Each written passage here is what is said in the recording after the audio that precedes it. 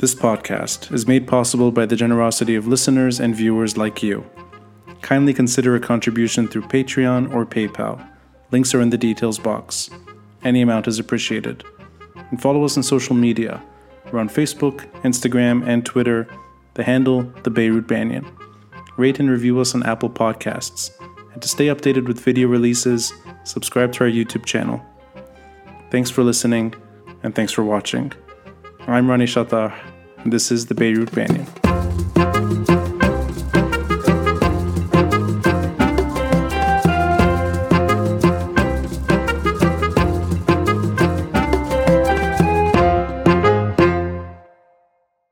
Even though we only met each other in person a few months ago, by accident, we're both at Starbucks Zal'a, and we noticed each other. We had spoken on the phone before, and we know of each other. I'm a big fan of your wife, Lori. In the background, I think I've always been a fan of the way you see Beirut. And this is something I never shared with you. I own a copy of Beirut Shot Twice, and I didn't know that that was you when I bought the book. I saw the name, I recognized the name later, but I really enjoyed that book because that's the closest I can get to experiencing what Beirut once looked like. And whether it's film or novels or photo collections, I yearn to rediscover Beirut I don't know. So for that reason alone, it's an honor to do this with you. The second honor is that we just did an episode on your show, As-Seha, and for me it was a privilege to talk to you about personal suffering, about many things that I see wrong in politics, but to also open up to you. I thought it was the right exchange with the right person. So now it's my turn. Your new book, Beirut Guilty Pleasures, I think the title speaks for itself. We're going to get into the book. We're going to get into your media career, and also perhaps your life today in a country that we don't recognize in our own lifetime. But before we go down that road, to anyone that doesn't know who you are, and I think those are few that watch this podcast or listen, I think the majority know who you are. But if you had to explain yourself to a complete stranger who never met Zaven, how would you define yourself? Are you a journalist? Are you a storyteller? Are you something else? I know you from TV. I know you from media and alternative media, and I know you from books. But I'd like you to define yourself to me. First, hi. It's also a big pleasure for me to be here in your show. And I've been waiting, like... I felt I was in a queue. When will he call episode me? 350. when will he call me? I was like... So thank you for inviting me. I had to do 2 episodes with Lori first, and then I got to you. Really, it's a pleasure for me, and thank you for inviting me. I'm very happy to be here. How would I define myself? Really, it's very tough because sometimes it's embarrassing. Sometimes I haven't introduced myself for many years, and then suddenly with new generation showing up and asking questions and not watching TV anymore and not knowing who I am, so suddenly you go back and you feel like you're going 30 years backwards, and you have to identify yourself, or you have to introduce yourself.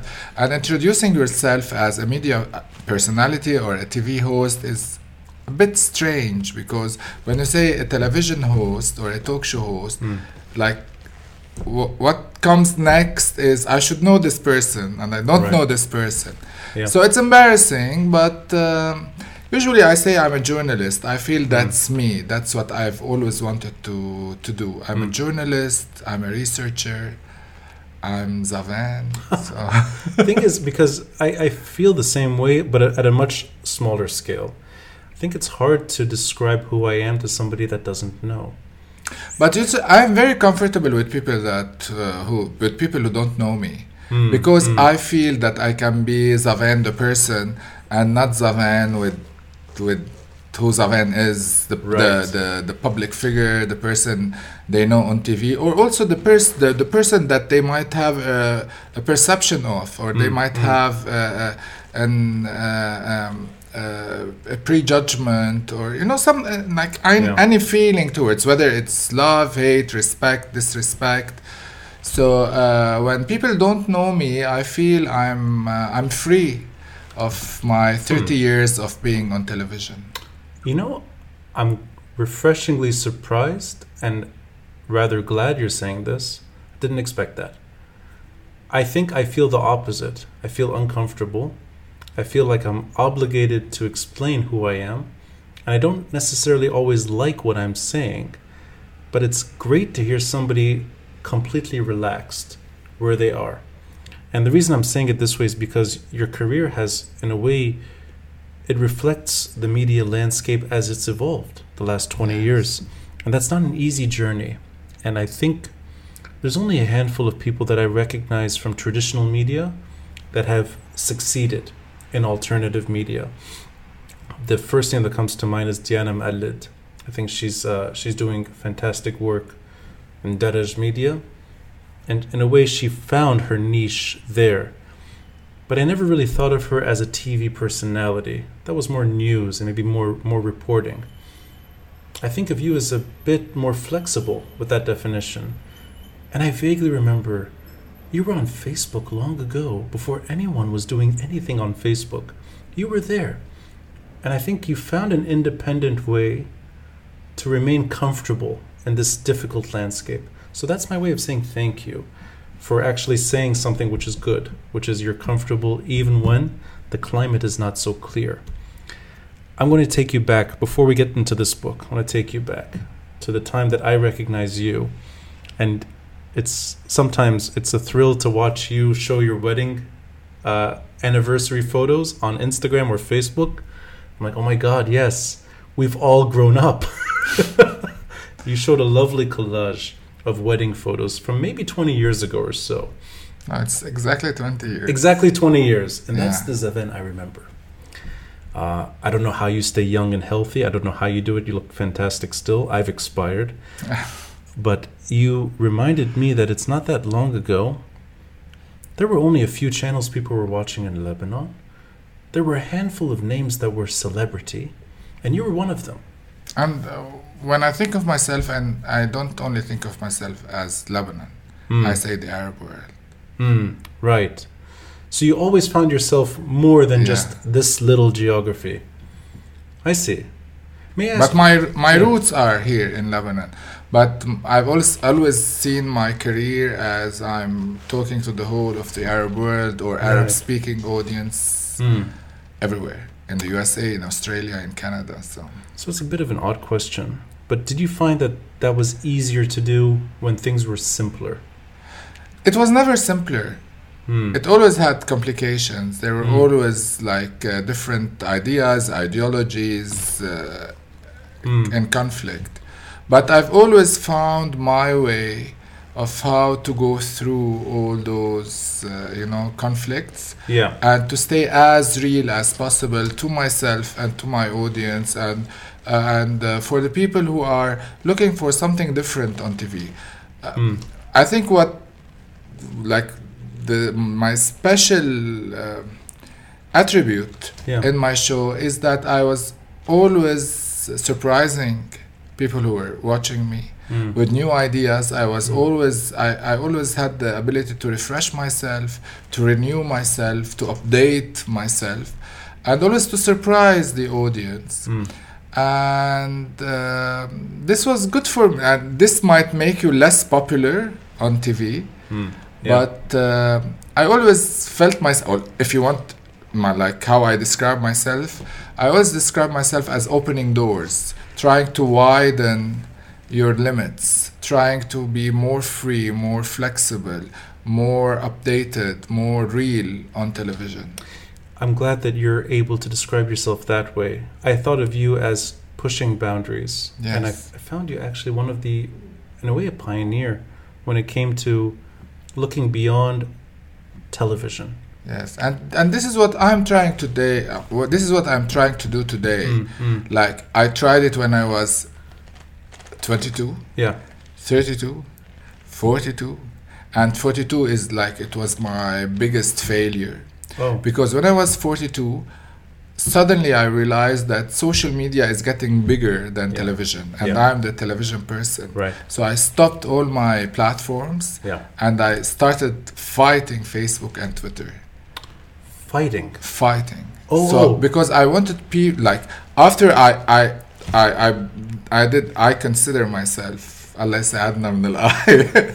I'm not saying it as like, no, this is who you are. Yeah, this is my work. I've worked hard for this, and those were decisions that I took, and I'm very proud. And it was not always like pinky and happy. Yeah. Sometimes I lost people, viewers, viewership, popularity, money. But I wanted to. I like to explore and to experiment. But let me tell you this. So when I was 42, after like doing this bridge between social media or the new media. The online culture and television, which was like something very new for Lebanon and for the Arab world, because we're talking here about the person who had the first laptop on TV, first email from television and to television, first online broadcast, first person to start his show on television and to continue it on social media. I forgot all these things you used to do them. Now they're coming back to me. So you integrated internet early on. Yes. So when I was like 42, I don't remember what year was that, I suddenly felt that social media is getting bigger than my TV work. And I started seeing that people are following me on or are knowing or quoting me on sentences I'm saying on Facebook and not on television. Right. Or they are knowing, like they are watching me on Facebook more than watching me on Future TV. And for me this was like, well, this is not happening, because the main place is television, and this is something like, it's the plus for television. It's a kind of to market my TV work. That's not the real media, that's marketing tools for my work. Right. So I decided to stop, and now when I'm 52, I'm trying to have this new new experience, new venture, new adventure, whatever, on social media, doing online shows addressed to younger audiences who are new to politics, and audiences who don't watch television. I want to explore that difficult stage with you because I know it in a superficial level. And I know that you, in a way, withdrew from the media landscape in general. Yet when you came back, it's almost like it's a proper comeback. Because without you in the media sphere, there's someone that's missing. And I felt it. But I also feel that the challenge is real. And I didn't know that you were fighting against it. So can we go into that difficult territory?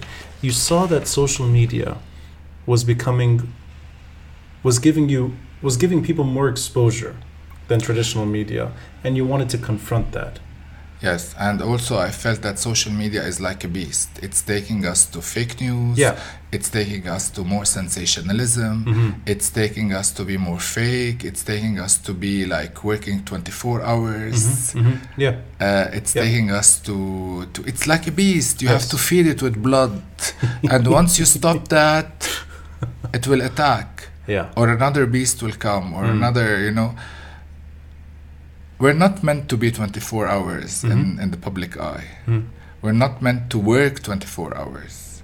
We're meant to work like normal hours. 10 hours. No, not even that. We're meant, like when I say we're meant to be like to work for 24 hours, 7 days, non-stop. But the end result should be very specific, in specific time, in specific place. So with social media, there's nothing specific anymore. You have to be present all the time. But you're now in a situation where, we're going to fast forward a bit, I feel the same way you do. 10 years ago, we're 10 years apart in age, but we're going through the same journey. I'm uncomfortable with social media too, and I avoided it for up until 3 years ago, I didn't use it. No, it's not a matter of me being comfortable. I'm comfortable with social media, but social media for me is still not a job.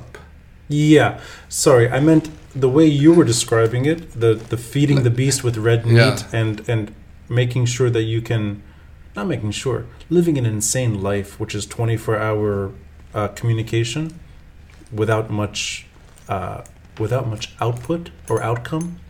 I felt the same discomfort. But you have found a way to actually reintroduce yourself through social media. So in those years, was it that you were waiting for the right time to sort of push back and say that I can handle that beast on my terms? Or is it just a matter of things had to line up in a way that made sense to you? No, I think like it's like like everything new. So you have this boom that happens, and then things start to settle down. So I think now social media and the new platforms are settling down a little bit, and they are going back, because if this is new media has principles. Whether you were on Facebook, on Twitter, on Instagram, on TikTok, on television, on radio, you have journalistic principles and ethics. And you have to stand for something which is not only attracting likes and clickbaits. You have to stand for a moral, ethical value or statement. You have to be a statement.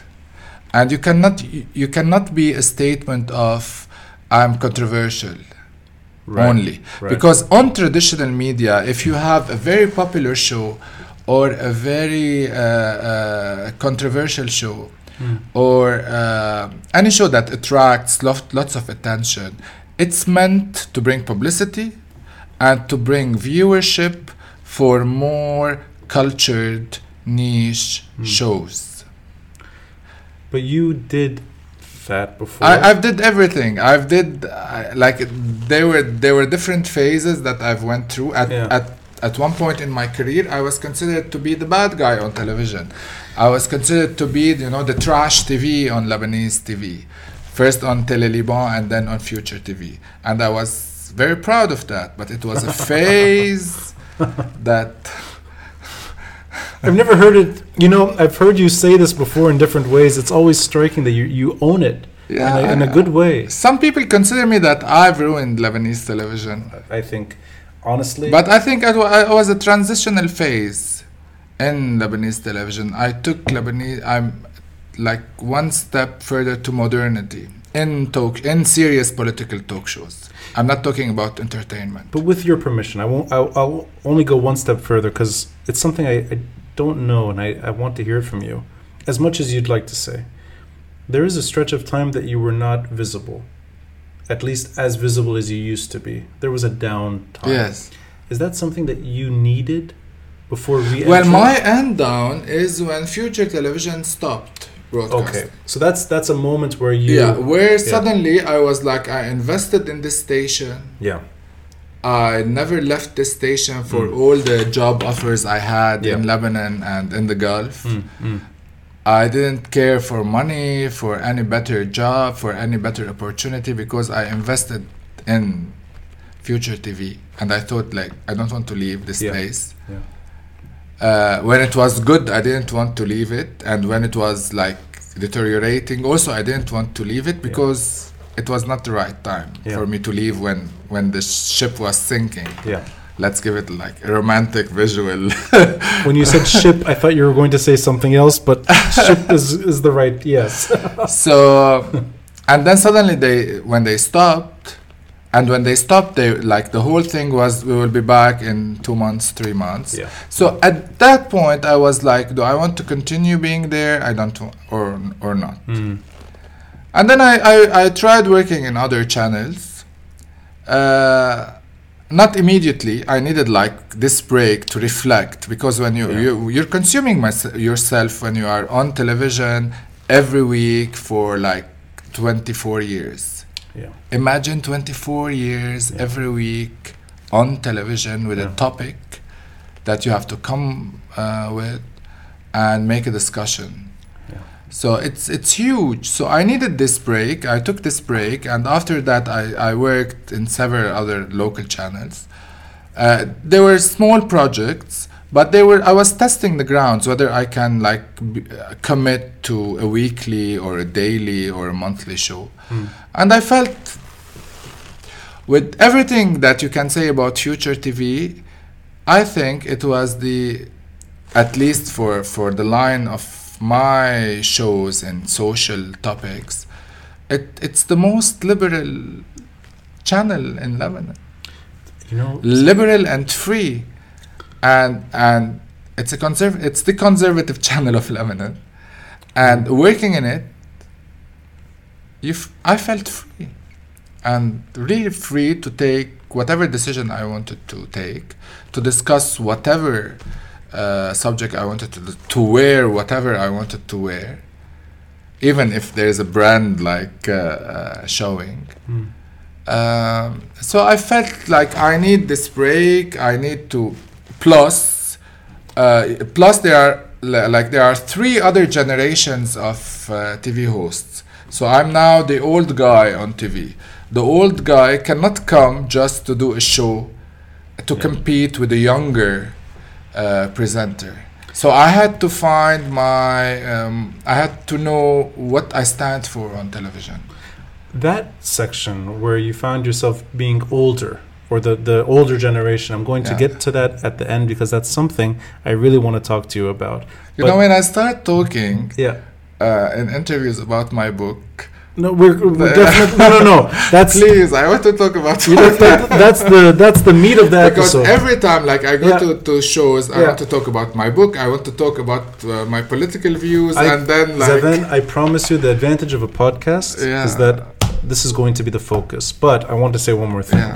Hearing you talk about your career. No.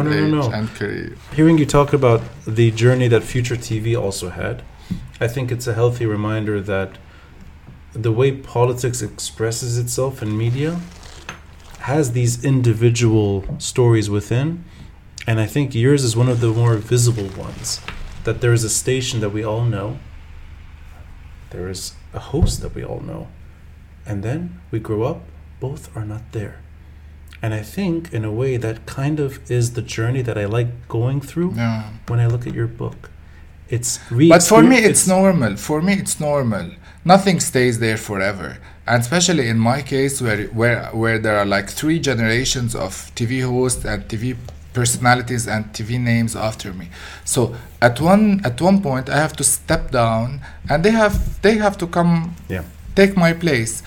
But the thing is that I was not ready, and I have the ability, not everyone can renew themselves, so I have the ability to renew myself, and because my brand is very flexible it's very flexible on TV. You can change it the way you want, and plus I'm okay with my age, with my knowledge, with my English, with my everything. So I felt that I didn't feel that I have to stay on TV. Yeah.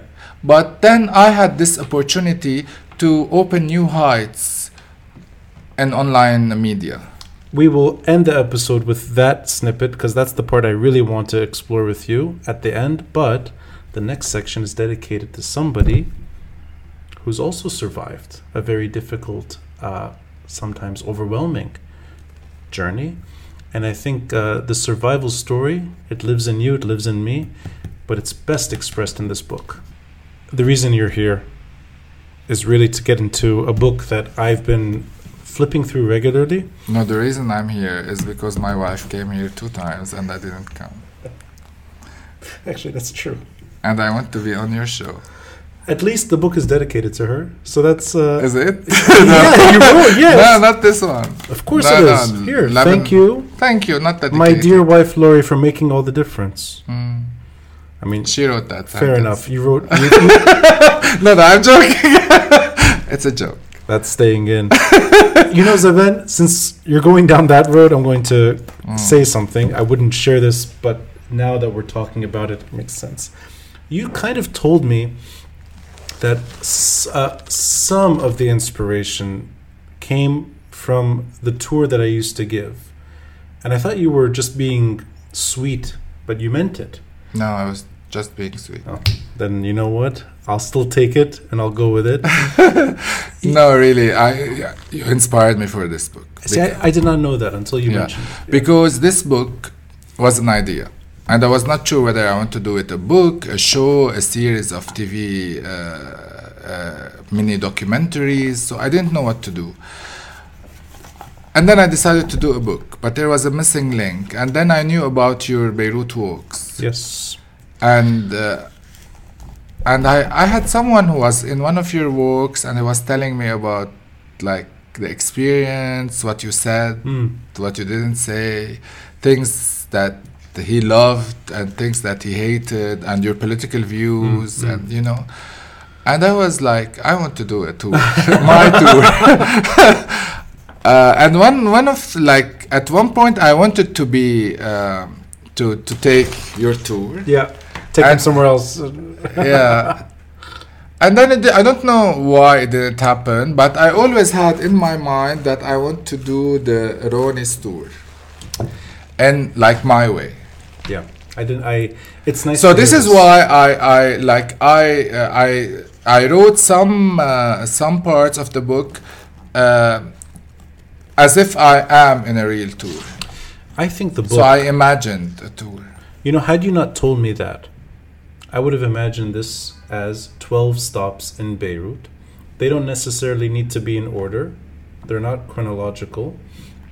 But each stop is a defining story. Yes. And each one is layered.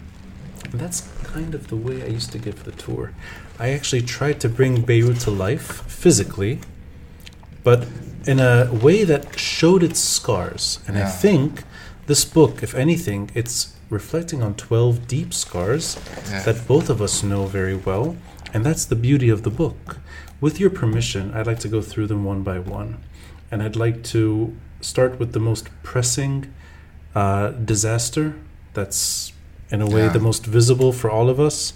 Yeah, but let me first tell you, like, the philosophy of my book is that I wanted to do a tour in what I called the living memorials of the war. So, and for me, those are, for my generation, we have two Beiruts. We have Beirut, the ruins of downtown Beirut. Yeah. And we have the reconstruction of Beirut. For my parents, there are three Beiruts. There is Beirut, Swiss, Sharq, and Switzerland, and Paris of the East, and you know, the golden era Beirut, the golden age Beirut. And there is the war, and there is the 90s reconstruction process. So I know those two Beiruts, and those two Beiruts have always been like the before and after Lebanon shot twice concept. So for us, that was our narrative. The war, the phoenix. Yeah, right. And then suddenly, with age and with generations coming in, I felt that there's a new Beirut emerging. And that Beirut is a kind of Zaytuna Bay, the tall buildings of El Manara. Yeah. Because they represent a culture. Those are the back office of Dubai. This is the mini Dubai feel of Beirut. And this small Beirut extends to like it's Zaytuna Bay from one side, and then you have Jemmaisi and Mar Mikhail on the other side. So this has become a culture, the new culture of Beirut. So that's the third Beirut that I've witnessed, and I saw it emerging. And for me, I don't have place in that Beirut. I'm still the person who goes to Mono, who goes to Hamra, and not to Jemmaisi and Mar Mikhail. I'm too old for Jemmaisi and Mar Mikhail.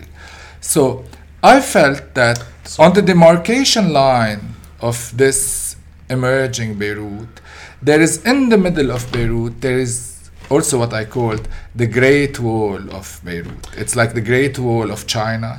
There is this Great Wall of Beirut that is a beast, like Burj Al Mar in the middle Yes. of the city. You know, It's a beast that reminds the city and the capital of Lebanon that there's something wrong. you actually honor something. You own something, which I think is not easy to do. You refer to it as ruin porn. Yes. But it's not something that's necessarily bad, in that it's everywhere in the city, and it takes a storyteller to actually unlayer these different emotions and different tragedies. And I think the benefit of this book really is that even when you're trying to show something which is obviously very new and very solidaire oriented, it's actually a photo But taken also from this is also not even solidaire oriented. It's post solidaire. post solidaire, but also even a photo like this is from Burj Al Mar, Burj Al Mar, yes, which I think exactly. that's quite smart. That And you're this is showing, why Yeah. when you zoom out, you see Burj Al Mar. So let's go through these stops as much as we can one by one. Let's talk about first the most difficult one, which is the one that we've both been maybe scarred by the most in recent years.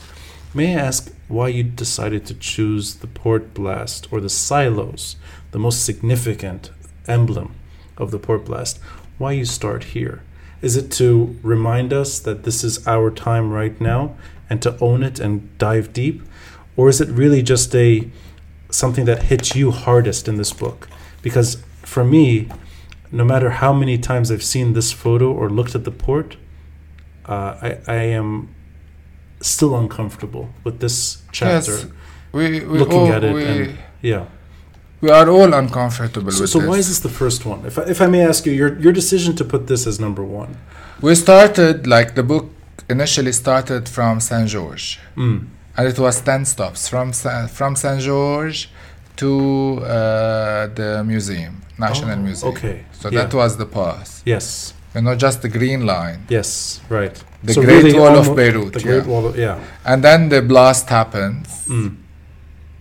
Lots of people tell the story of Beirut through Saint George and what it represents. And it is a stop in the book. Yeah. But you wanted to. So now,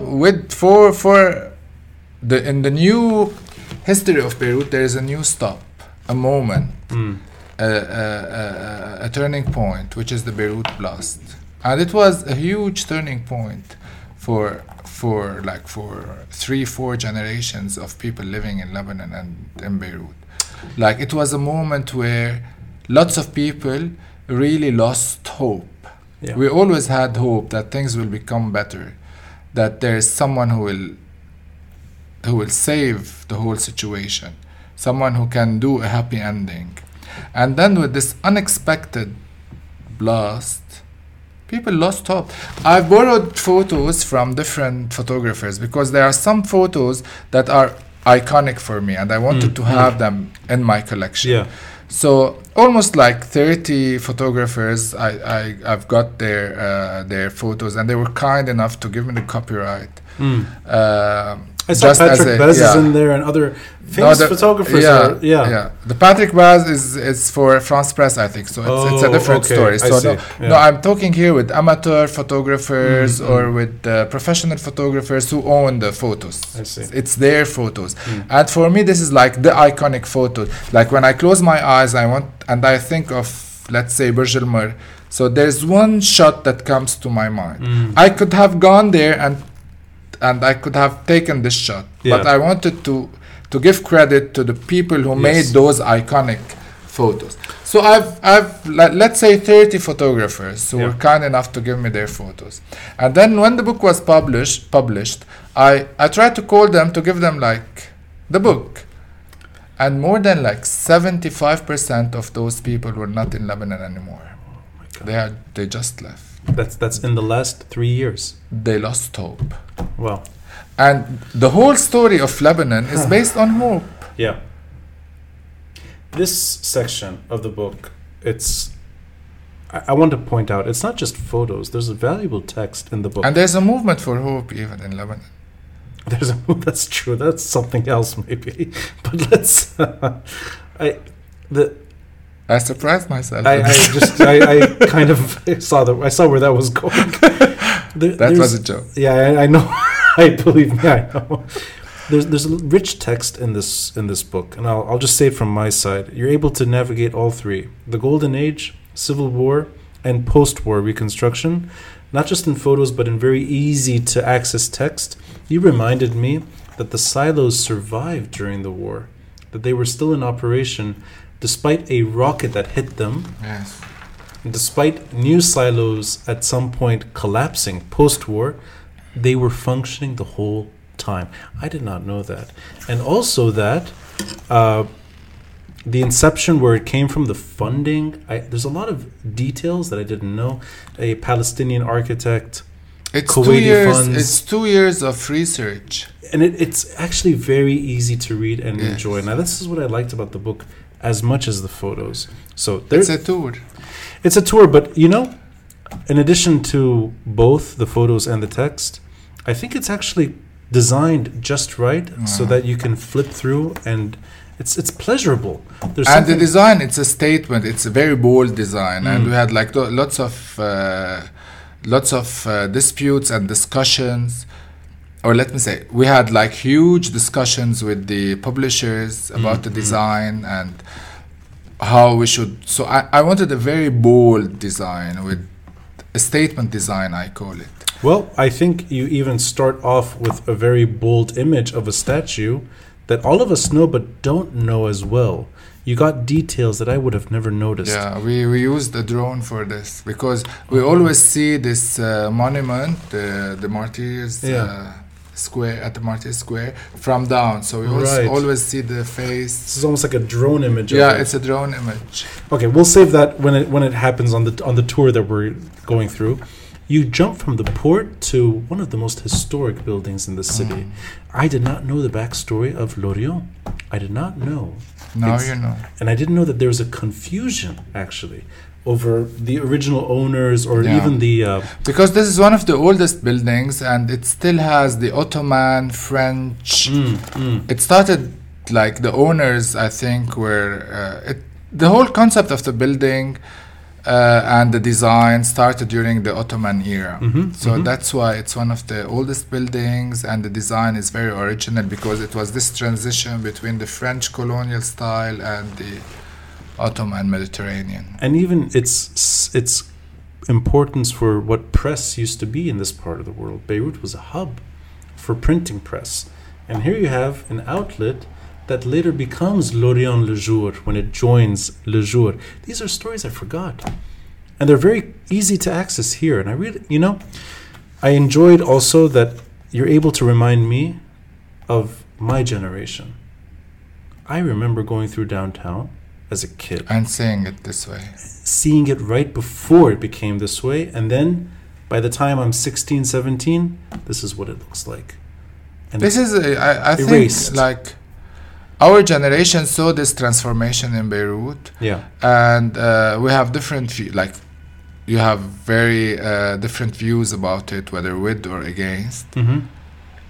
For me, and this is like one of the big ideas I wanted to put on the table in this book, is that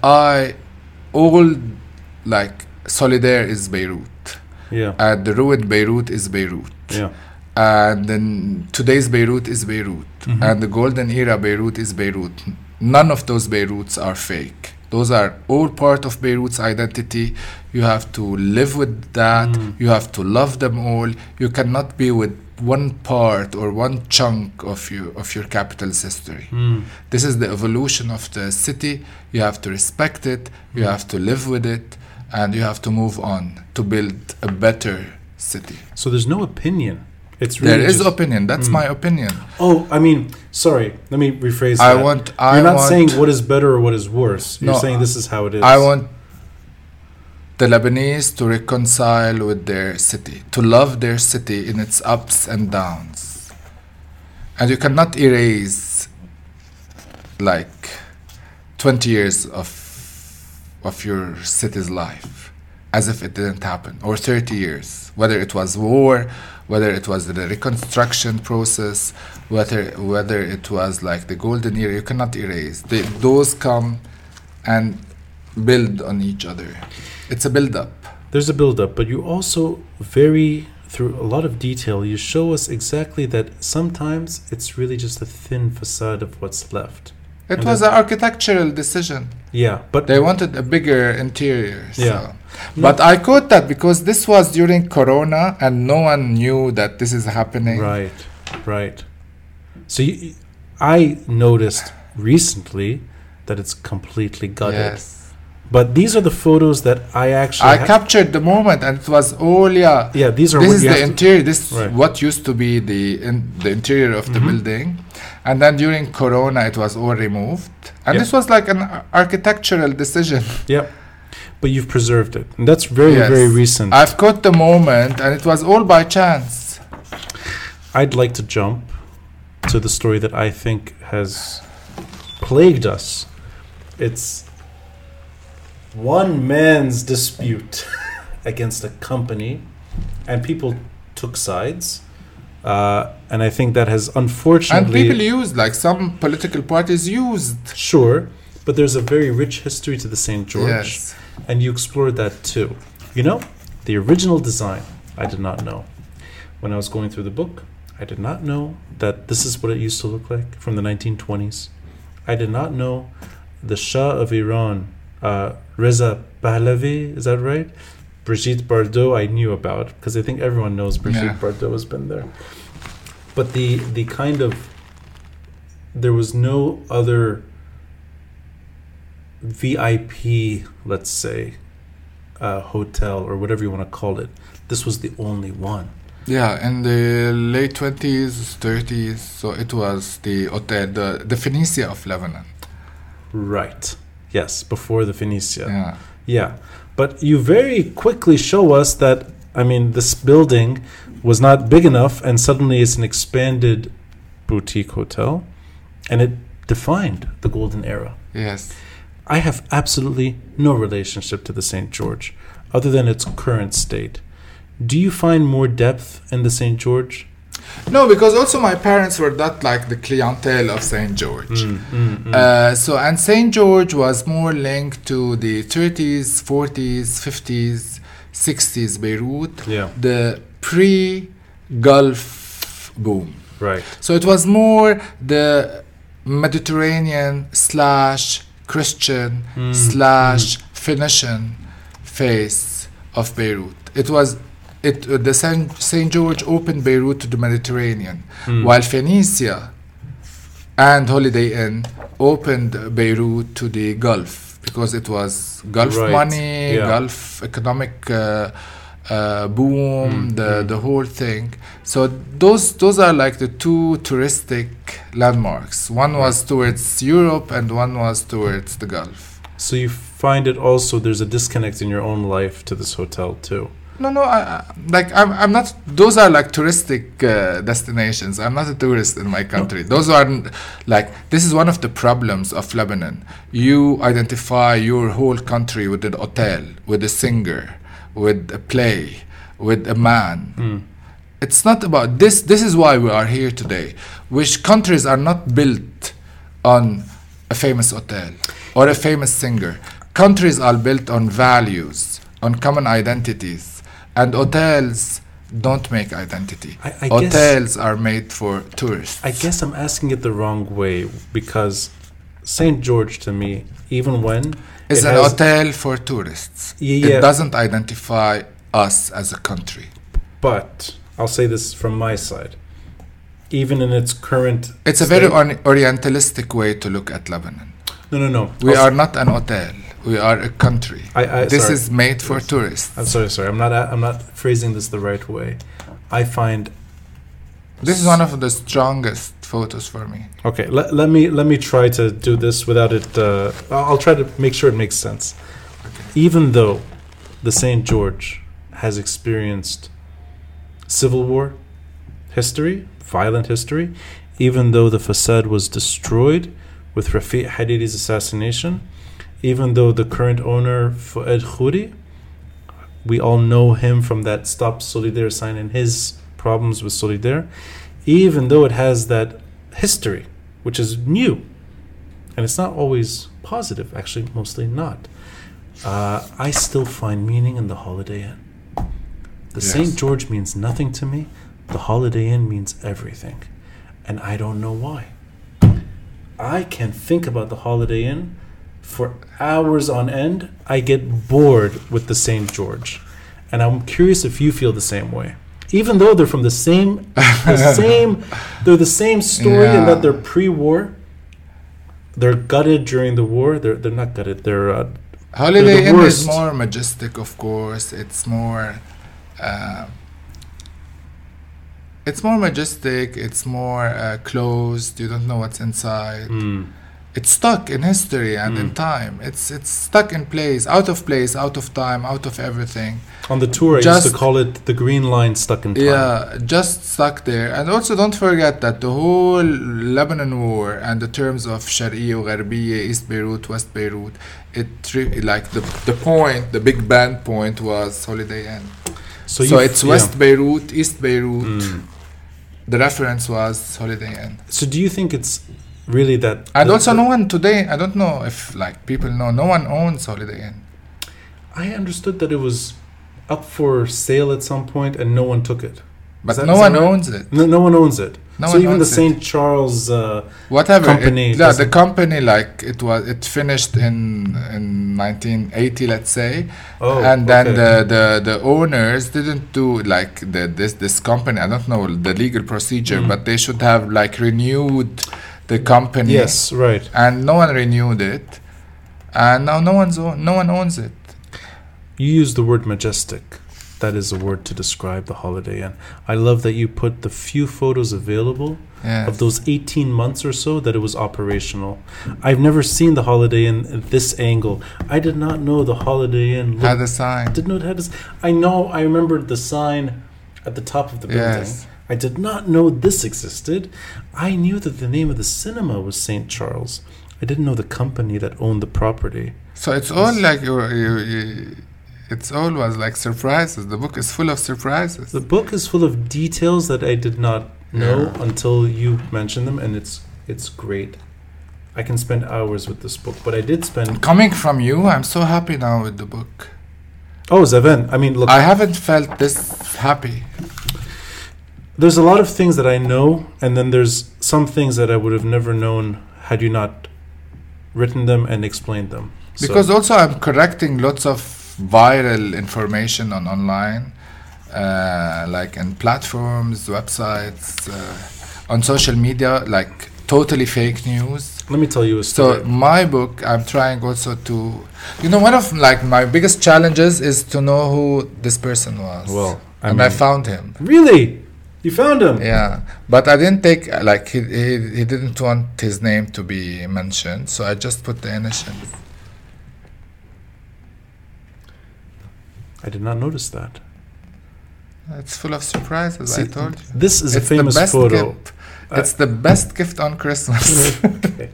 This is the marketing. It'll be plugged in the episode. Links accessible. Go to Antoine. Thank you. I have to thank Hachette Antoine, my publishers. They still believe that you can do books in Beirut. Well, I think that's huge. They're the pioneers still. Yeah, right? That's huge. I want to tell you a story, Zaven. Yes. This is the Holiday Inn we both don't know, right? My parents had a date, like many couples did. And actually, on Facebook, whenever I post photos of the Holiday Inn, there's these weird comments that pop up. They're usually people that have been inside 40, 50 years ago. And they mentioned that, oh yeah, they were there right before the war broke out. This happens often. My parents, one of those couples, they went to the rotating restaurant at the top and that bar at night. I did not know that it was called Pinnacle, Le Pinacle. I did not know the nightclub was called Sunglow. I did not know this existed. And I really was overwhelmed when I saw this. So I really... You brought the Holiday Inn to life. And when I was younger, perhaps dumber, and younger meaning maybe 15 years ago, right when the Syrian army withdrew, and before the Lebanese army went in, there was a guy at the bottom of the Holiday Inn with a TV and a blanket. that was the security for the whole damn Holiday Inn. And at night, he would lie down on the blanket, on the mattress, watch some series on MTV. Or Future TV. Or Future, probably maybe he was watching you. And the man would fall asleep. This would happen every night.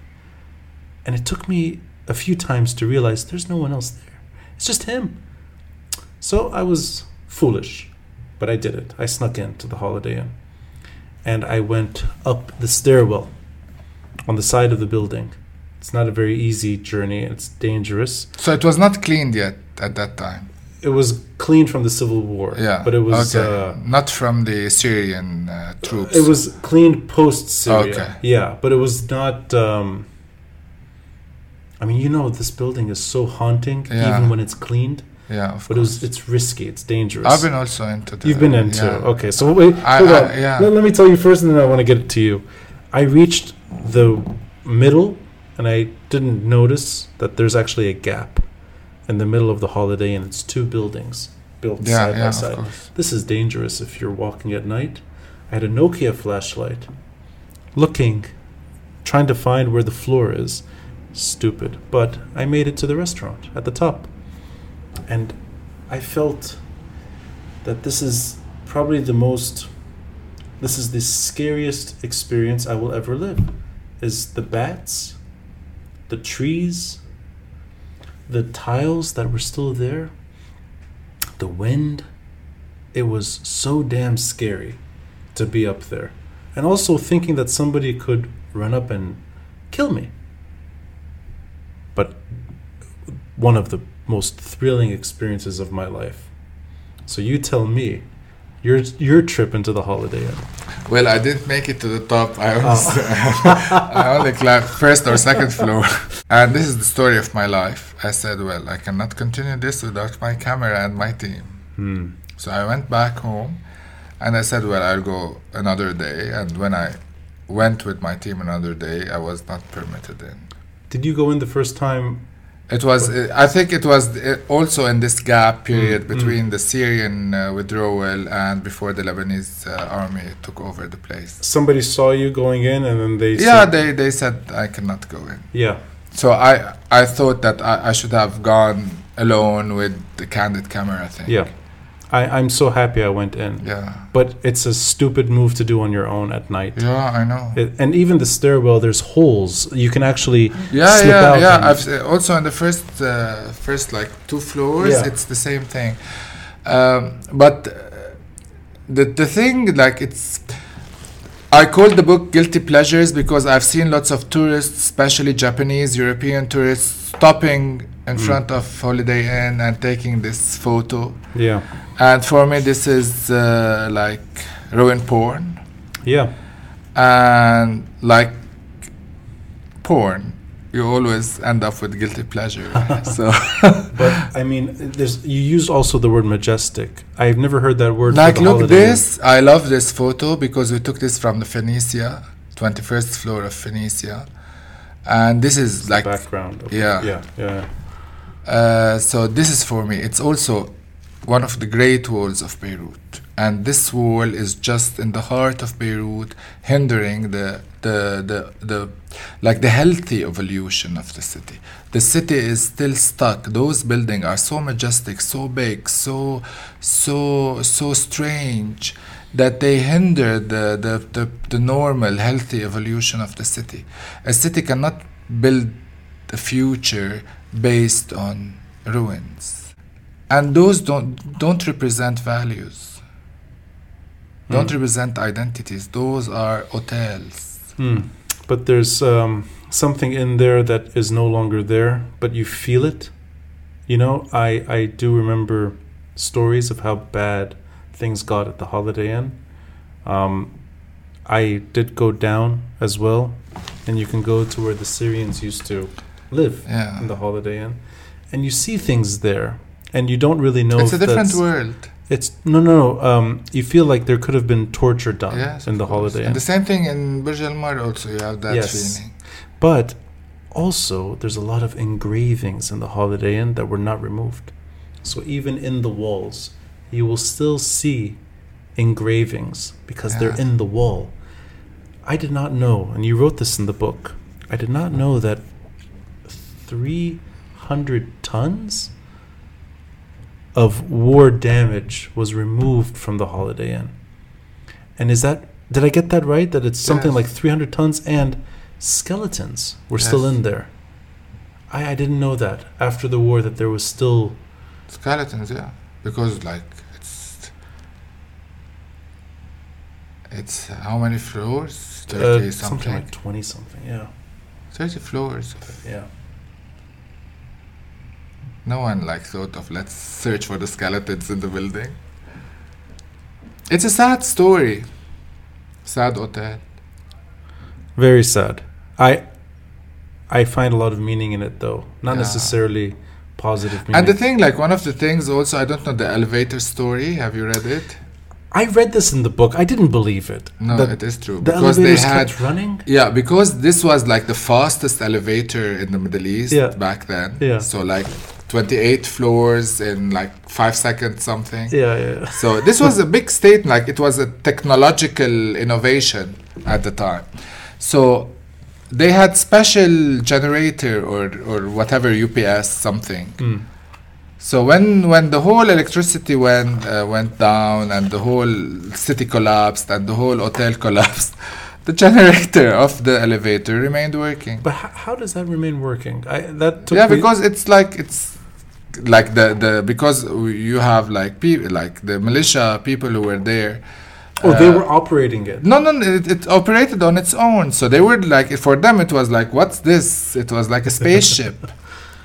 That's crazy. Come think of it, like the whole city is in dark, and suddenly you have this box coming up and down, and the militia's there enjoying the ride.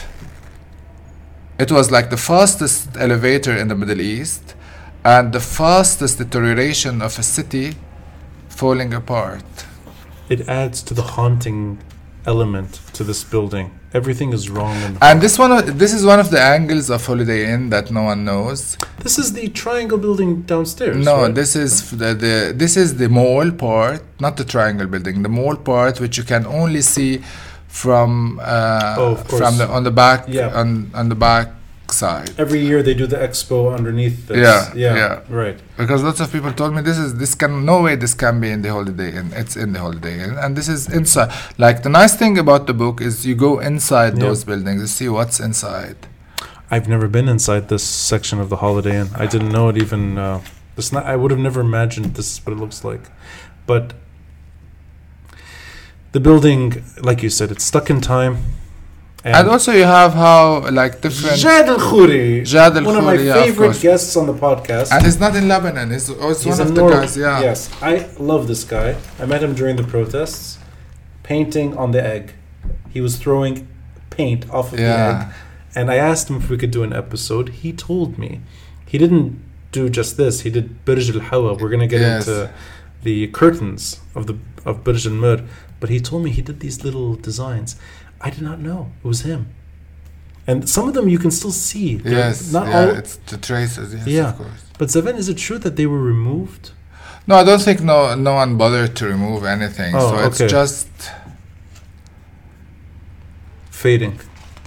yeah. And this is also artwork related to different generations seeing the Holiday Inn story from different perspectives. Yeah. So also I wanted to see those landmarks from different like different viewpoints, different generations, different feels about them. So you have the stories at different times and the story of those places through the eyes of different generations.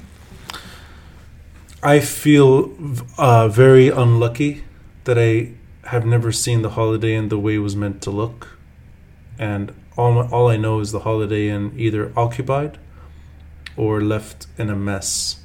And my first visit to Beirut, I remember the Holiday Inn. But you are among the very few person who have been in this rotating hotel. Yeah. You were lucky. Very lucky. And also I took a piece of the tile with me. And this rotating hotel, you know, it's part of the Lebanese pop culture because of Ziad Rahbani's play. Yes, right. بالنسبة لبكرة شو. Exactly. And is it it just keeps turning around? Yeah. How many times does it turn? Yeah. Because it's very symbolic. It was the face of the 1970s Beirut, which is like the Beirut that has no boundaries, the Beirut that has no limits, the Beirut that was like the golden. It's the face of the golden age of Beirut, and that moment, I guess, led to the civil war. Yeah, those 18 months that it operated is the free Like fall. the whole this whole like what was happening in Beirut was a little bit fake also. Like this whole golden era is like you said, you talked about the press. Also the Lebanese like golden era of press. Also it's fake. It's not money generated from the readers. The whole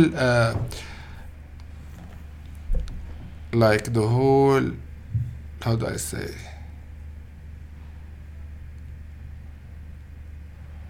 I wouldn't say it's not fake, Zaven. I don't know if it's fake. It's more that maybe it wasn't as golden as we. You should have a business model. A newspaper should have its money from readers or advertisers, not from foreign. It shouldn't be foreign money. If it's foreign money, it's fake. Well, let's look at what Lebanese money did with Burj Al Mur, Michel Mur's accidental, flawed skyscraper, Holiday Inn's ugly kid brother. You know, this the fact that they're close to each other. Listen, I call it the monster. You call it the monster, but I've never been intimidated by Burj Al Mur, even though snipers lived here. And you know what? You said something which I remembered. Burj Al Ghazal being built in a way that it would not get hit by the sniper to protect the glass. Right, or even architects in Ashrafi thinking twice before they build a certain direction. Sniper's den. But the fact that it was never finished, and the fact that it's not very impressive architecturally, I always thought of it as the less impressive Holiday Inn story, the less majestic, the tower that's no longer a tower. There's now taller buildings than the Burj Al Mur. But also it was a style in architecture. It was the fashion then. You know, it was the offices culture, the small, they call it like the cubic offices. Yeah. So it was the culture of the 70s to have like those long New York style buildings. And but it was a statement by Michel Al then. He wanted to build the tallest building in the Middle East, and his challenge was he wanted to do one floor every day. That was the mixed cement, is that right? Yeah. That he was able to do this in 30 Also days? it was like new for the city. Yeah. It was not used for the first time, but it was for the first time that under media coverage and that exposed. And the problem with Burj Al Mur, like this led to lots of mistakes in the building. Oh, that's where the mistakes come from? Yes. Oh, I didn't know that. Because they wanted to do it like fastest ever growing building. I so remember you have mistakes. It's like even back then, if it was to finish, they would have discovered those mistakes and right. So it would have had to be brought down anyway. Then let me ask you then, all this talk about UNESCO at some point thinking about going in, and then slowly they're thinking about knocking it down, but that it just becomes about money at the end, that it's too expensive to tear it down, and it's left this way. That to me symbolizes a lot of things that are wrong today. That you have prime real estate that a company sees as, we'll just leave it alone for now. And it really reminds us all of a civil war. It's yes, like of course. Almost. Of course. But the thing is that you can. It's a building good for nothing. This is how it's called in the architecture world. That's interesting. It's called a building, like a structure good for nothing. You cannot keep it. You cannot operate it. You cannot fix it. You cannot tore it down. And if you tore it down, the property itself, it's too small to have any investment in it. Right, and when Solidaire, when it's put for sale now, and no one is interested to do anything with it. There was a time Michel Meur wanted Took it back. Yes, he got it back because Yeah. at one point, like at its peak, Solidaire at its peak, where like with all those stories, like UNESCO is going to be in there. yeah. So he wanted the building back, and then he made huge political pressure. Like the whole country was like about to like, if you know, it was everything. Like there was, I think, political scandals, political lockdown in the city, only because he wants to get his building back. Yeah. And then he got his building back, and he saw I can do nothing with this building, and then he let go of it again. So now it's owned technically by Solidaire. By Solidaire, and it's for sale, and no one is interested to get it. So I guess that means you still have to knock it down. The property is for Yes. sale, but the building is unusable. Yes. This is where it becomes very disappointing that a friend of ours, Jad al-Khouri, was not able to keep something that he was doing longer than a few days, which is Burj Al Hawa. I loved that moment, driving by Yes.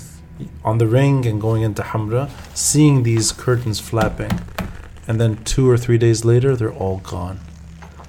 That also to me was a moment of, we could leave this as it is, and Solidaire says no, let's remove it. I felt very bad for Jad after that happened.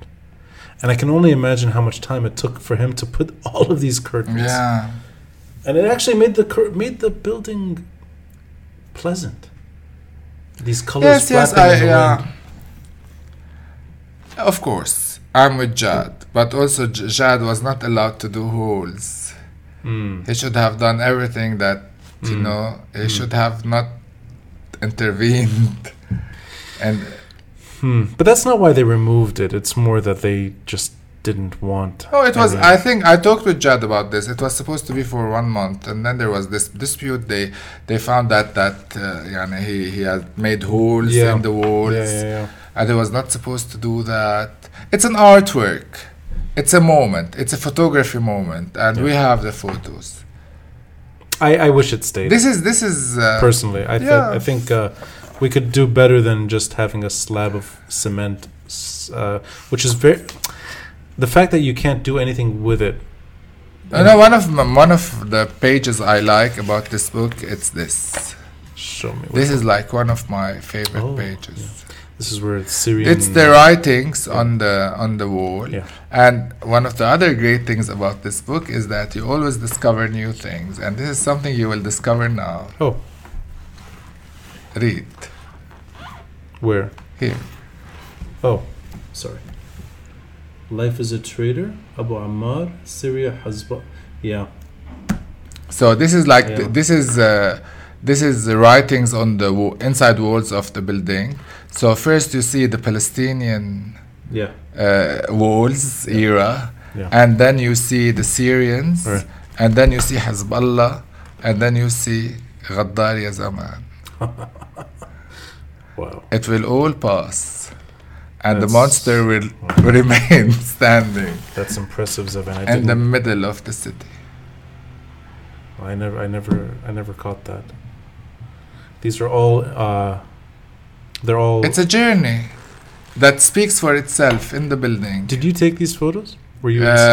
No, those were Jad took them, Jad took them. but I did the story. Like I connected the photos together. Wow. I'm a big fan of Jad al-Khouri. I'm glad you're able to celebrate not just his wind display, but good for him that he was able to document this. Because I think this reflects the whole story of Beirut, and then you have love and Feiruz. Feiruz is, I've seen So- her. Yeah, she's always shot at in these buildings. And it makes me. So do you imagine like someone, a militia person, drawing Feiruz on the wall? No.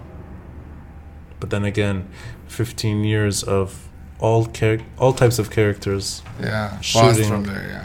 and dying. This is a building, the Grand Theater. We're halfway through the book. The Grand Theater, which I only discovered intimately during October 17th. Yeah. When we kind of found ourselves able to get in. The story of its decline was actually quite interesting. You reminded me that this was not a upscale sort of hip theater or even a modest cinema. It was a porn theater towards the 60s, 50s, 60s, yeah. But before it was like in the late 20s, 30s, it was the in place. The in place. That Gone with the Wind was shown here. Yeah. And then like the evolution of the city, you have like places go and like today, like Mono. We have lived Mono. We've seen the peak of Mono, and then we saw Mono almost closing down. Yeah. Jamaizi, Mar Mkhair. So you have always those heights. There is an evolution for the city, and it's normal. It's just normal. It's cities. No one can explain how cities evolve. But we can always explain the brilliance of Yusuf Aftimos, who's... Yeah, of course. I mean, it's one of his best accomplishments. And Al-Baladi, in addition to another stop, Beit Beirut, Barakat building, we'll get into that. But the architecture is quite impressive. This layered architecture. Yeah, of course.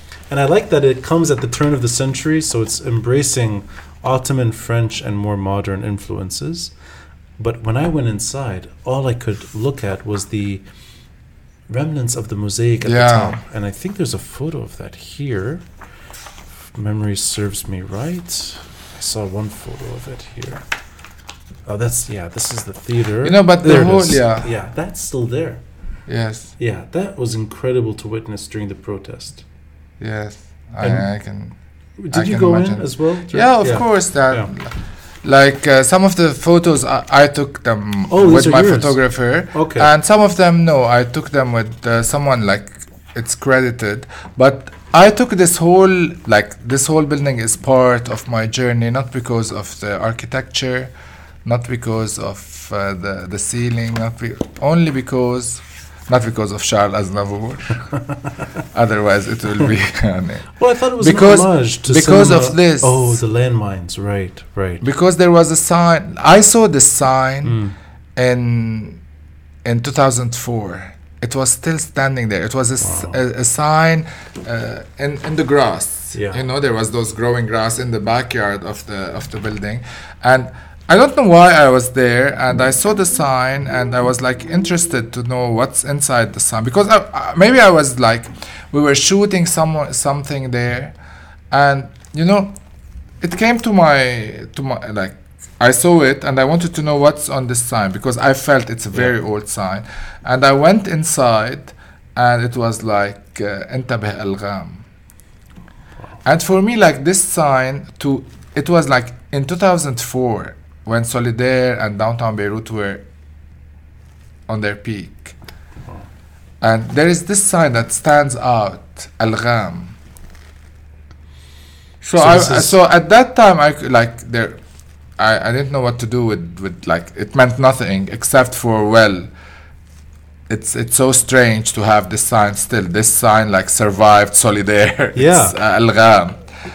And then, so for me, the story of this building was through the sign. So I included it because of the sign. And when I went, like 15 years later, during the Saura or whenever I started shooting it, it was still there. You're joking. The sign. That sign was still there. Really? Yeah. Oh wow! So this is not from 15 years ago. No. This is like all new. Is it? Do you know if it's still there today? Every time I pass from there, I check if it's still there. Last time I was there, it was still there. Oh my god! And what, like, why I check it? Because I want to take it home. Well, do that before Sunday when this episode comes out, because I might actually see you. Because every time I'm there, I just like, I start like planning, where should I put my car? From where should I? Because now it's all closed. It's not open anymore. So I have to jump the wall, and take it and come down. And I don't want to do it with someone. I want to do it alone. Jump into the courtyard. Into the courtyard and take it in my car and run. That's not easy to take. I think you'll have to get equipment to yank it out. If I see you on the news, I know why you're there. I didn't know it's still there. Yeah, it's still there. Now I'm intrigued to check again. I think both of us are going to find each other at 2 a.m. There's something you talk about, though, which is also missing from our life, our generation, is the cinema culture of downtown, of Hamra. And the cinemas that once really dotted the city are gone. So even that's over. But I only got to really experience this during October 17 for a few weeks. Now it's locked up again. And I'm really glad I was there right then to see something that may have already been on the decline, but once, 100 years ago or so, was really a statement in Beirut. And this sort of real culture in downtown Beirut, that's just gone. And all that's left is a sign that you're referring to, which is not about culture, it's about death, landmines. So, I'm glad you included that. I'd like to jump from the Grand Theater to the most important part of the city for me. Not because of the statue itself, but because I find a lot of personal meaning in this part of Beirut. The statue means, I think, many things to different people, depending on how they feel at certain times in their history. I see it as triumph and despair. And I know that this is a statue that has withstood not just civil war, but it has withstood politics. At some point, it's dislodged. It's difficult to bring it back. It's eventually brought back. The best decision is to keep its scars as it exists. You explained the statue in a way that made sense. I never knew that it's 4 different stories in one. I always thought it was martyrs below, and then liberty at the top, and liberty embracing a martyr. But the way you described it makes sense. It's 4 stages, if you will, and 4 different types. Well, this is how how the architect, the architect himself explained it. But for me, like I had, an Italian architect and sculpture. But for me, what I wanted, it's here because also it's one of the walls of Beirut because of the scars. And this was one of the biggest decisions at the time. Do we keep it or do we fix it? Mm-hmm. It's good that they kept it, as you said. But this is the lady of Beirut. Let's say this is the face of Beirut, and no one has seen the face of Beirut. It's his friend's daughter. Did you mention that in the? This guy. Yes, exactly. Yes. But this is like this represents Beirut, and no one has seen the face because it's so high you cannot see. You see it from the cheeks up. Oh, I see. So this is why I used the drone for the Lebanese to see the face of the lady of the square. I'm really glad you did that. I like you. And you see the features. It's so strange to look at her, as if it's so strange. The features. Don't recognize her. I only recognize her. Yeah, but you feel that you know her. You know her. No. Yeah, absolutely. I know her well. I also know that the weeping women that once stood in Martyrs Square, that we're not supposed to look at them directly. They're supposed to be elevated, but we can see them in Surso because it's now at human scale. Yeah. I guess they're supposed to be as sort of distant as she is, but we know them up close now. I'm glad you were able to bring her to scale. Yeah. And also my other concern or my other question was, where is the missing hand? Yeah, that to me, Zaven, I did not know. I had no idea. That whole story. Because I always thought, where is this hand? Who owns this hand? May I ask how you found out about that? Research, questions. Who did you ask? I asked the person who fixed. Very simple. The person who fixed it. So you were able to find the person who fixed it. Yeah. And you asked him, where's the hand? And he said, oh, there's somebody who found the hand and gave it to the Belediye.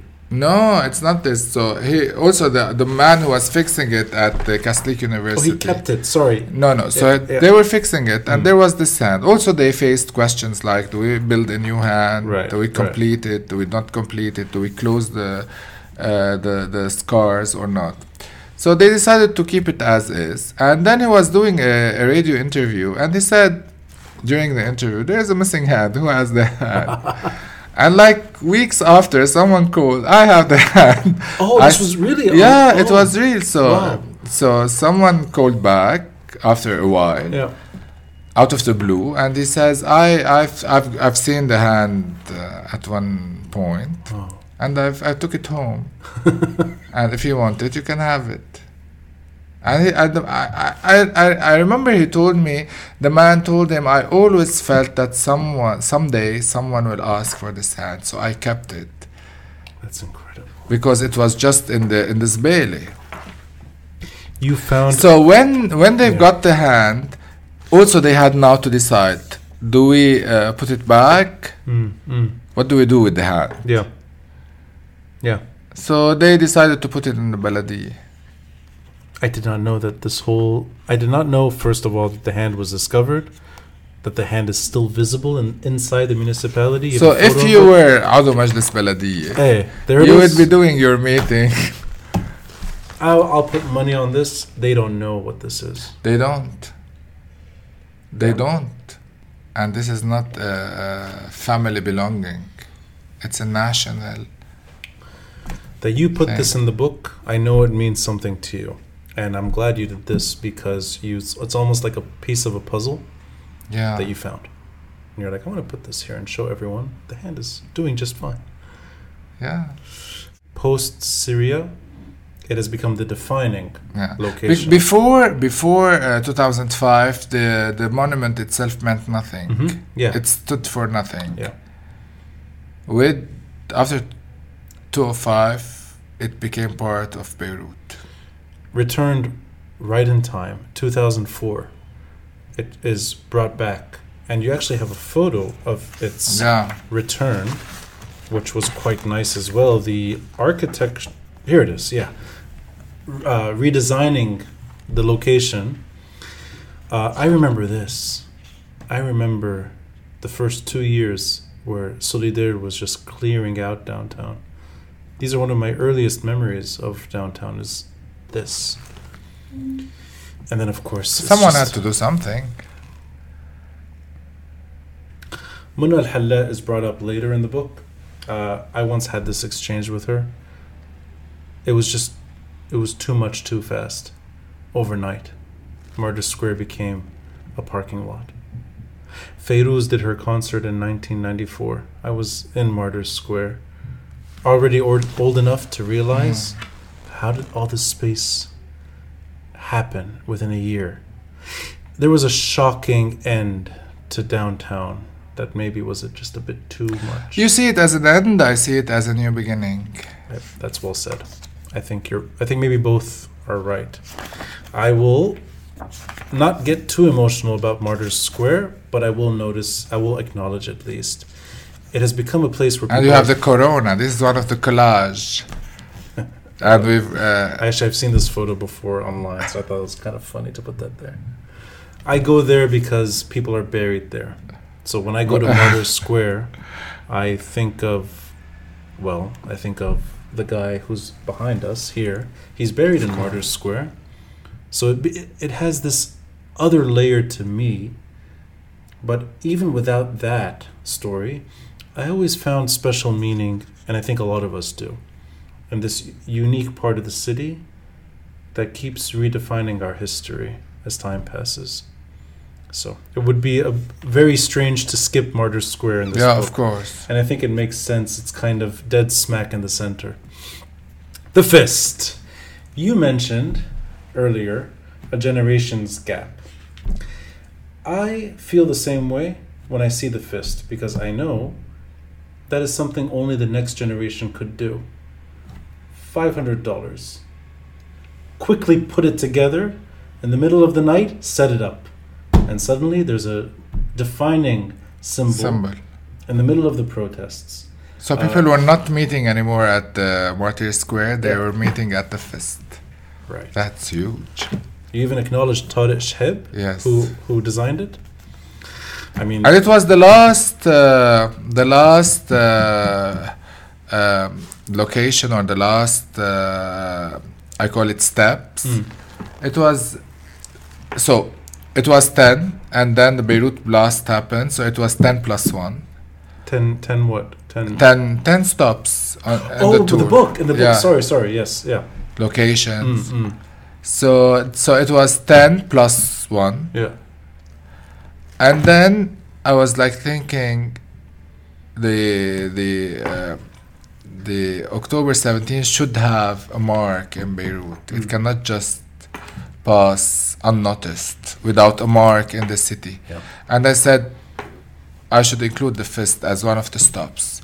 And we decided to go like it was the elections, during the elections, and I decided like to do the photo shoot election next, like on Sunday I think, or on Monday.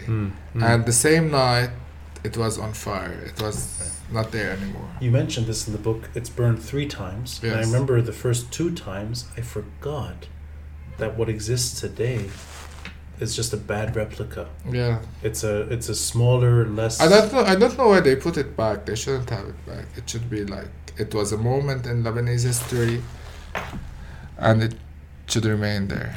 This is the only stop in the book that doesn't there. exist. Yeah. That's a deliberate decision that you wanted. Yes, because it's a strong mark. It's a mark. The fist is not the mark. It resembles a generation of people who protested, and it very much looks like a tweet or a post. It's never there. It didn't happen.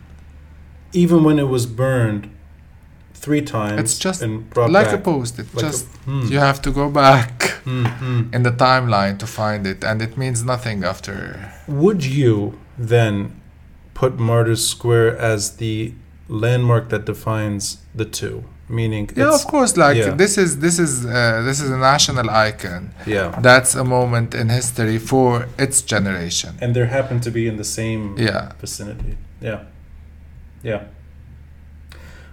My relationship to the fist is a little detached, even though I looked at it almost every day during the protests, even though I'd go to it, but it felt like this was a more.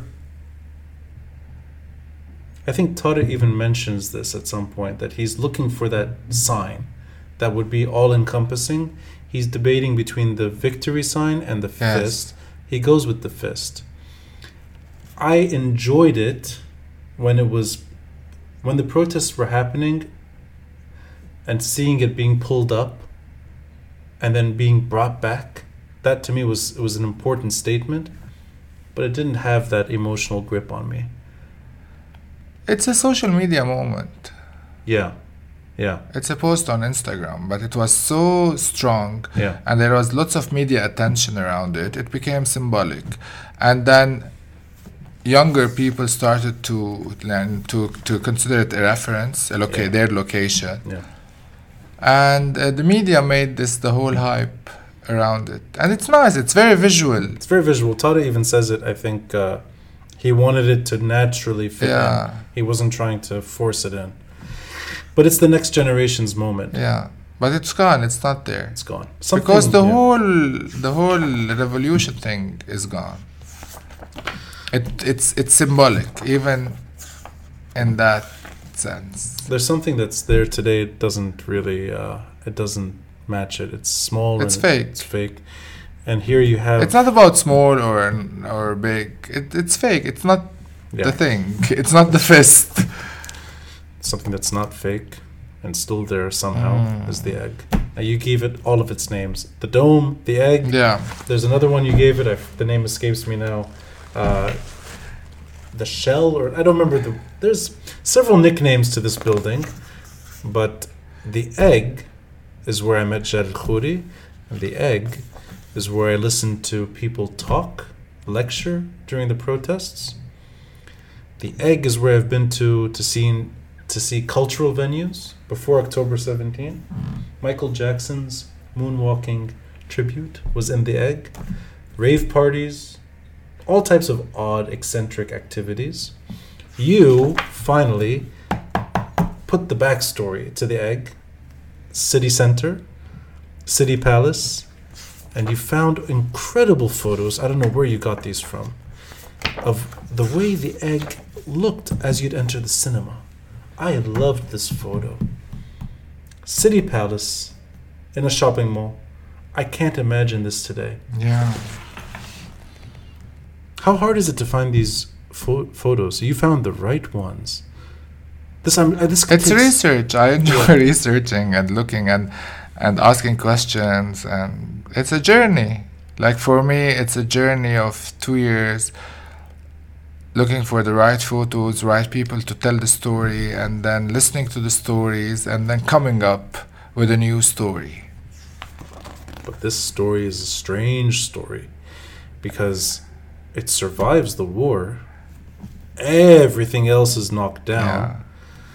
Everything, and all that's left today is just a strange spaceship-looking structure. Yeah. And it was brought back to life during the protests, but it's sleeping again. You called it, I think, Sleeping Beauty? Is that right? Did I? You referred to it as there's one Maybe, of the... yeah. I think, Sleeping Beauty was the... Yeah. I don't know if it's beautiful, Sometimes but sure. I write such things sometimes. But I didn't know, Zaven. Without you, I would have never known. It's owned by a Saudi investor Yes. who refuses to touch it. No, it's part of the agreement. They cannot do anything about the. Sorry, refuses to redevelop the property. No, they won't. But the whole area is freeze. They cannot invest in it now.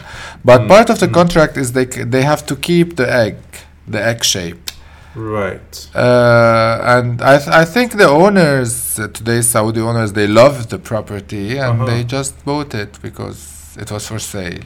No one else was interested.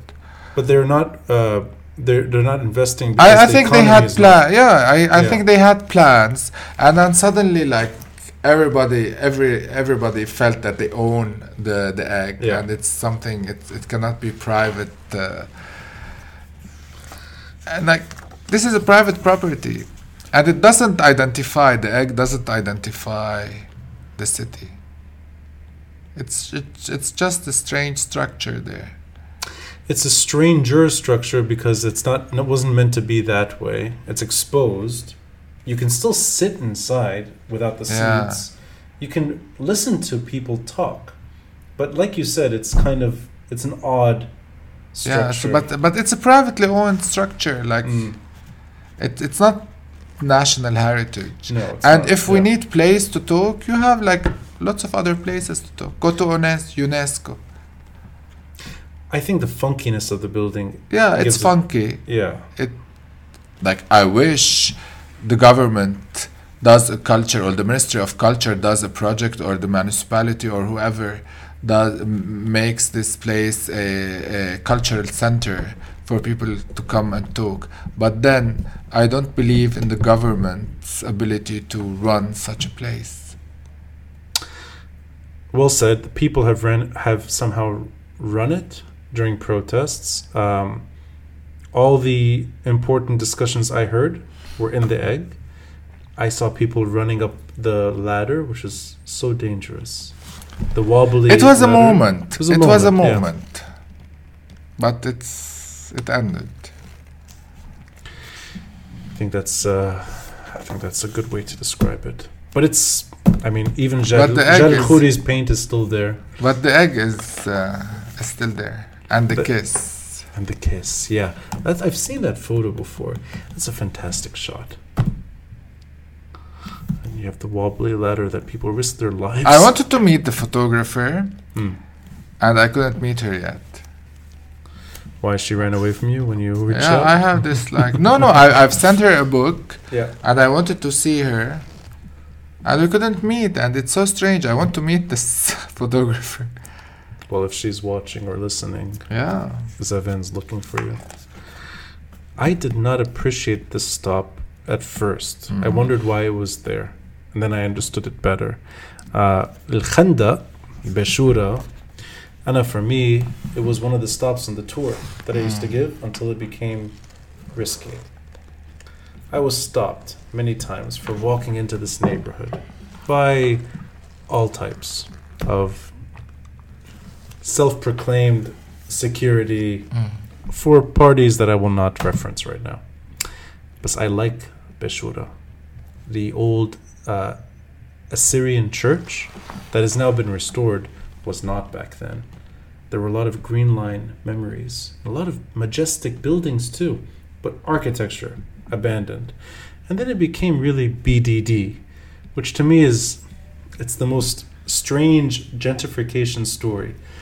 You go from drug addicts and prostitutes and Civil War memory to hipsters with Urbanista doing digital coding and all that.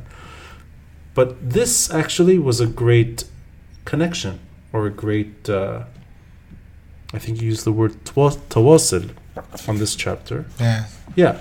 I thought of But it also as, it's a poor area of Beirut. I think it's a little bit unfair to...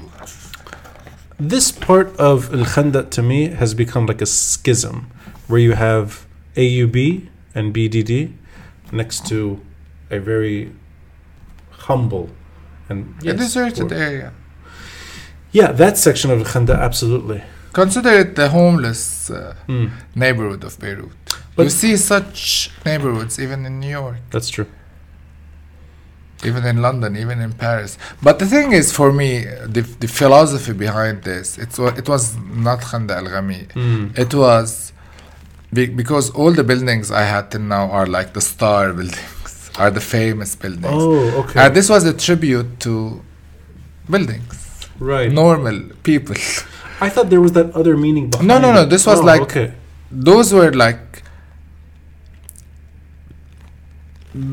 just buildings. They were meant to be buildings. They were not famous. They meant nothing. Even in the in the history of Beirut, like just building residential. An old residential neighborhood. So they were like those are the people buildings, if you want, and they had a meaning when someone started to draw on them.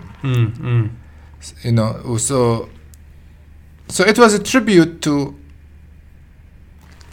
buildings that are not famous, but still they are buildings and they are part of Beirut. And they're just south of the ring. Yeah. So in a way, it's also a nice. So it was a tribute to. It's not it's not only not everyone is famous. You focused though on a mural. The mural, yeah. And I forgot his name now. Jorge. Yeah, it's a Cuban American. What's his last name? Jorge something. I should have it somewhere. Anyway, Jorge Sanchez Gurada. You don't remember either. Good. No. It's just, yeah. So there was one guy that. Yeah. He's a famous mural artist, and he has his paintings in different capitals in the world or cities in the world. And it was this whole project to do the whole neighborhood. Was this stop included after October 17th? No. It was one of the main stops because I wanted buildings that were not famous, just ordinary buildings. Okay, I didn't know that. So it's really just that were becoming like artwork. Yeah. Because it was a tribute to ordinary buildings. This is the heart of Beirut. Phoenicia or not Phoenicia. This is the heart of Beirut. Holiday Inn is not the heart of Beirut. This is the heart of Beirut. But this is residential. That's an hotel for foreigners and tourists. But to be fair, this building, which I know quite well, I think there's only one person still living in one apartment, maybe, that's completely empty. The architecture is stunning. So even the ordinary of war-torn It's Beirut... stunning because it's old. You have a way of redefining it, which I like. You know, it's actually quite nice to have different perspectives. Yeah, and I see Al Khandaq. I always have different. I look at things from a totally different angle. This is how my brain operates. I see different angles. I think different angles defines Beit Beirut. Yes, of course. Every single angle that could go right and wrong in one building. Mona Al-Halla, thanks to her, we have a museum, a cultural center now. The Barakat building. I appreciated the way you spoke. It's almost like the entire backstory of how the Barakat family and Yusuf Aftimos and all of this magic happens 90 years ago or so. And then you fast forward, Beirut is being built, and this building is shining.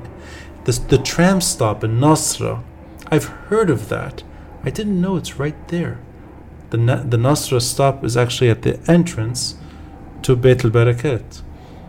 And, of course, the way it's designed, it's perfect for snipers. And then an entire tragedy that unfolds. And it's the whole architecture, yeah. It's very original. It was very new for the time until today. And this is very original. This linking two buildings this way. Right. So it's you made reference to Kamal Salibi here. You said this is a mansion. This building is a house of many mansions. Yes. Yeah. I wanted you to explain what you meant by that. Is it that the layers? Yeah, different layers, different stories, different backgrounds, different eras of Beirut. The whole evolution, you can tell the whole evolution of the residential part of Beirut, not the touristic part of Beirut, through this building. It's the heart of Beirut. It's the Beirut of the Lebanese, not Beirut of the tourists. This is not Holiday Inn. This is not Saint George. It's tourist. It's like touristic culture is very different than a residential culture. Like go to Paris, go to the touristic areas, and go to the residential parts of Paris. It's totally different. So this building stands in the 40s, 50s, 60s as to the whole evolution of the residential part of Beirut, where the Beirutis and the Lebanese really worked, lived, everything. So this is the heart of the city. And then you see the whole change, and then war. During the war, it was a war machine. And actually, thankfully, the Yusuf Haidar, is that the architect? The architect, yes. Yeah, he managed to preserve enough of that you can actually still explore that chapter. I mean, I really credit Mona al-Halla for being able to do something special like that. And it shows that one person can help save one building. And of course, we talked about her here. And also, like, I consider myself as being part of preserving this building, because one of the first, like the first time Mona Halla met the owners of the building was in my show, in Future Television, where the owner at that time told her, well, go, forget about this building, go have a family. Or something. Go, really? Go. I don't remember what he said, but go marry. That was or on something. Your show. Yeah, it was on my show. In the middle of the discussion where the owners wanted to put it down. And Mona Halla, with her friends, were demonstrating against it. And this is like one of the first social movements. I didn't know it's from the show. The civil society movements in the city. So the Barakat family wanted to knock it down. Yes, of course, because for them it's an investment. It's a ruined building. It's a building that they couldn't. It's their own building, and it was occupied by the militias. Well, then I will bring you up the next time I bring up this building that it was on Zaven's show, that Mona and the Barakat family square. I did not know that. So we're going to wrap it up with the one stop that we all know so well. Do we? But we don't, because we know where it is. We know a lot of what's inside, but we don't have much appreciation for it. We end the journey, or our tour, the Beirut Guilty Pleasures tour here, not because of the museum itself, but because a hole in the museum. Yeah, you mentioned this actually, the Good Shepherd. So it's all about the hole. Yeah. I think a hole, because this is also one of the like the moments or the places or the worlds where it's one of the like the living, it's a living memory of the war. It's a hole in the museum. There's something maybe about the Green Line itself, that it's the marker still of where the two sides met, and also that Lebanese identity hasn't really. What do you mean in the architecture of the museum? Every time there's an exhibit that's near it or trying to celebrate it, it's complicated. Alfred Tarazi had something recently. It was removed. Unless you're into antiquity, maybe the museum is not really for everyone. I actually prefer Beit Beirut as a museum. And I know it's not the same emphasis, I know that. But I think this one But is you just... should have this and you should have that. Yeah, you're right. Both You're of right. them can coexist, and they are close to each other. And they Yeah. tell the story of, like, this is more educational, this Yeah. is more like a touristic landmark. And Yeah. this is where you know that history doesn't start from you, with you. Mhm. This is where, like, it's the whole depth. The whole, like, the heart of Beirut was about to be freezed in time because they found a stone underneath a building that was ruined.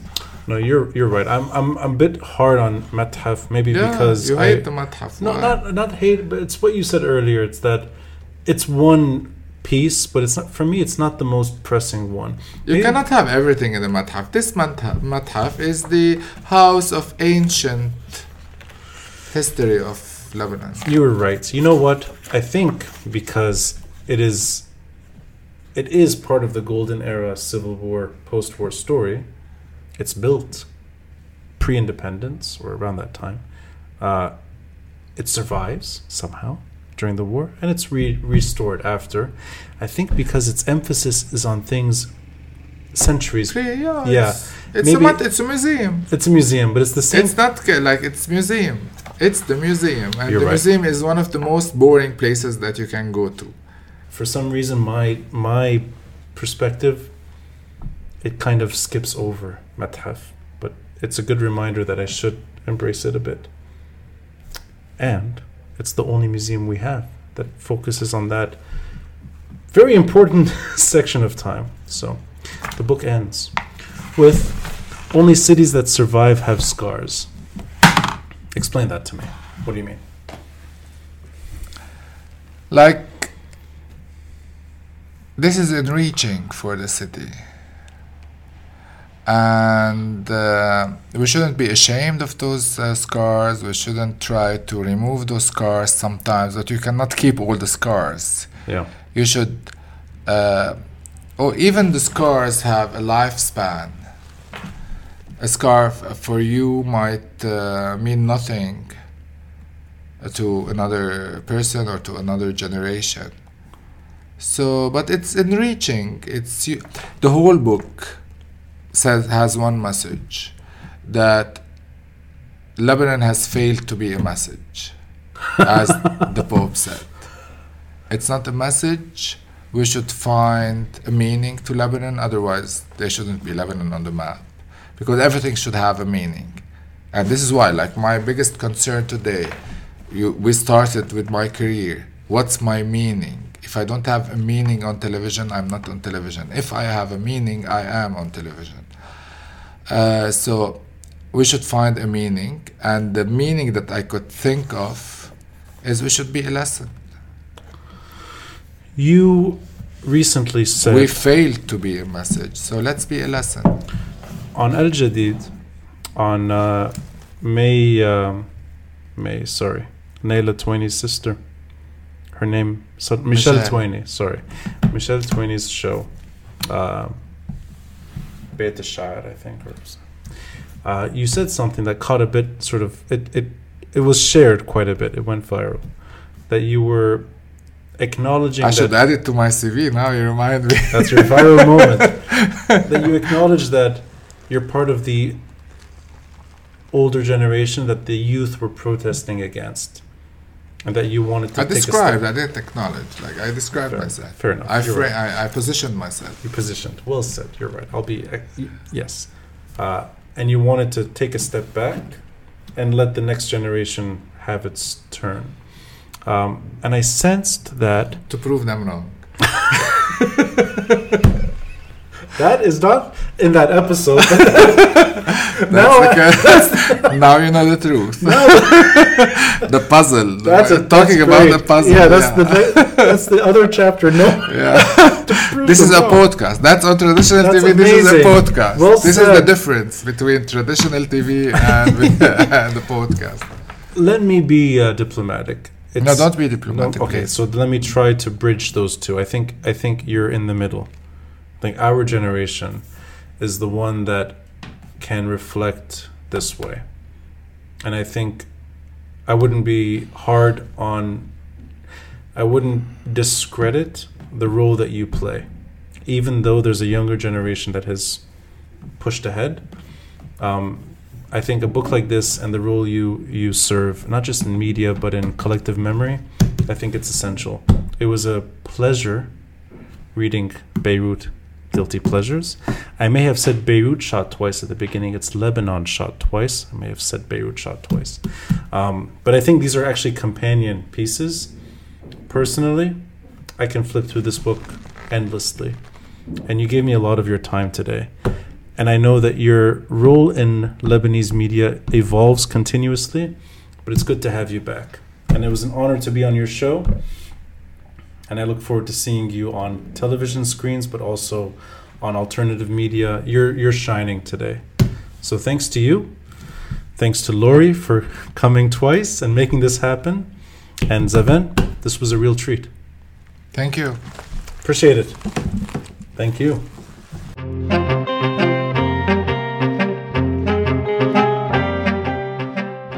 Thanks for listening and watching. And a friendly reminder to support this podcast by contributing through Patreon or PayPal. All links are in the details box. Until next time, I'm Rani Shatah, and this is the Beirut Banyan.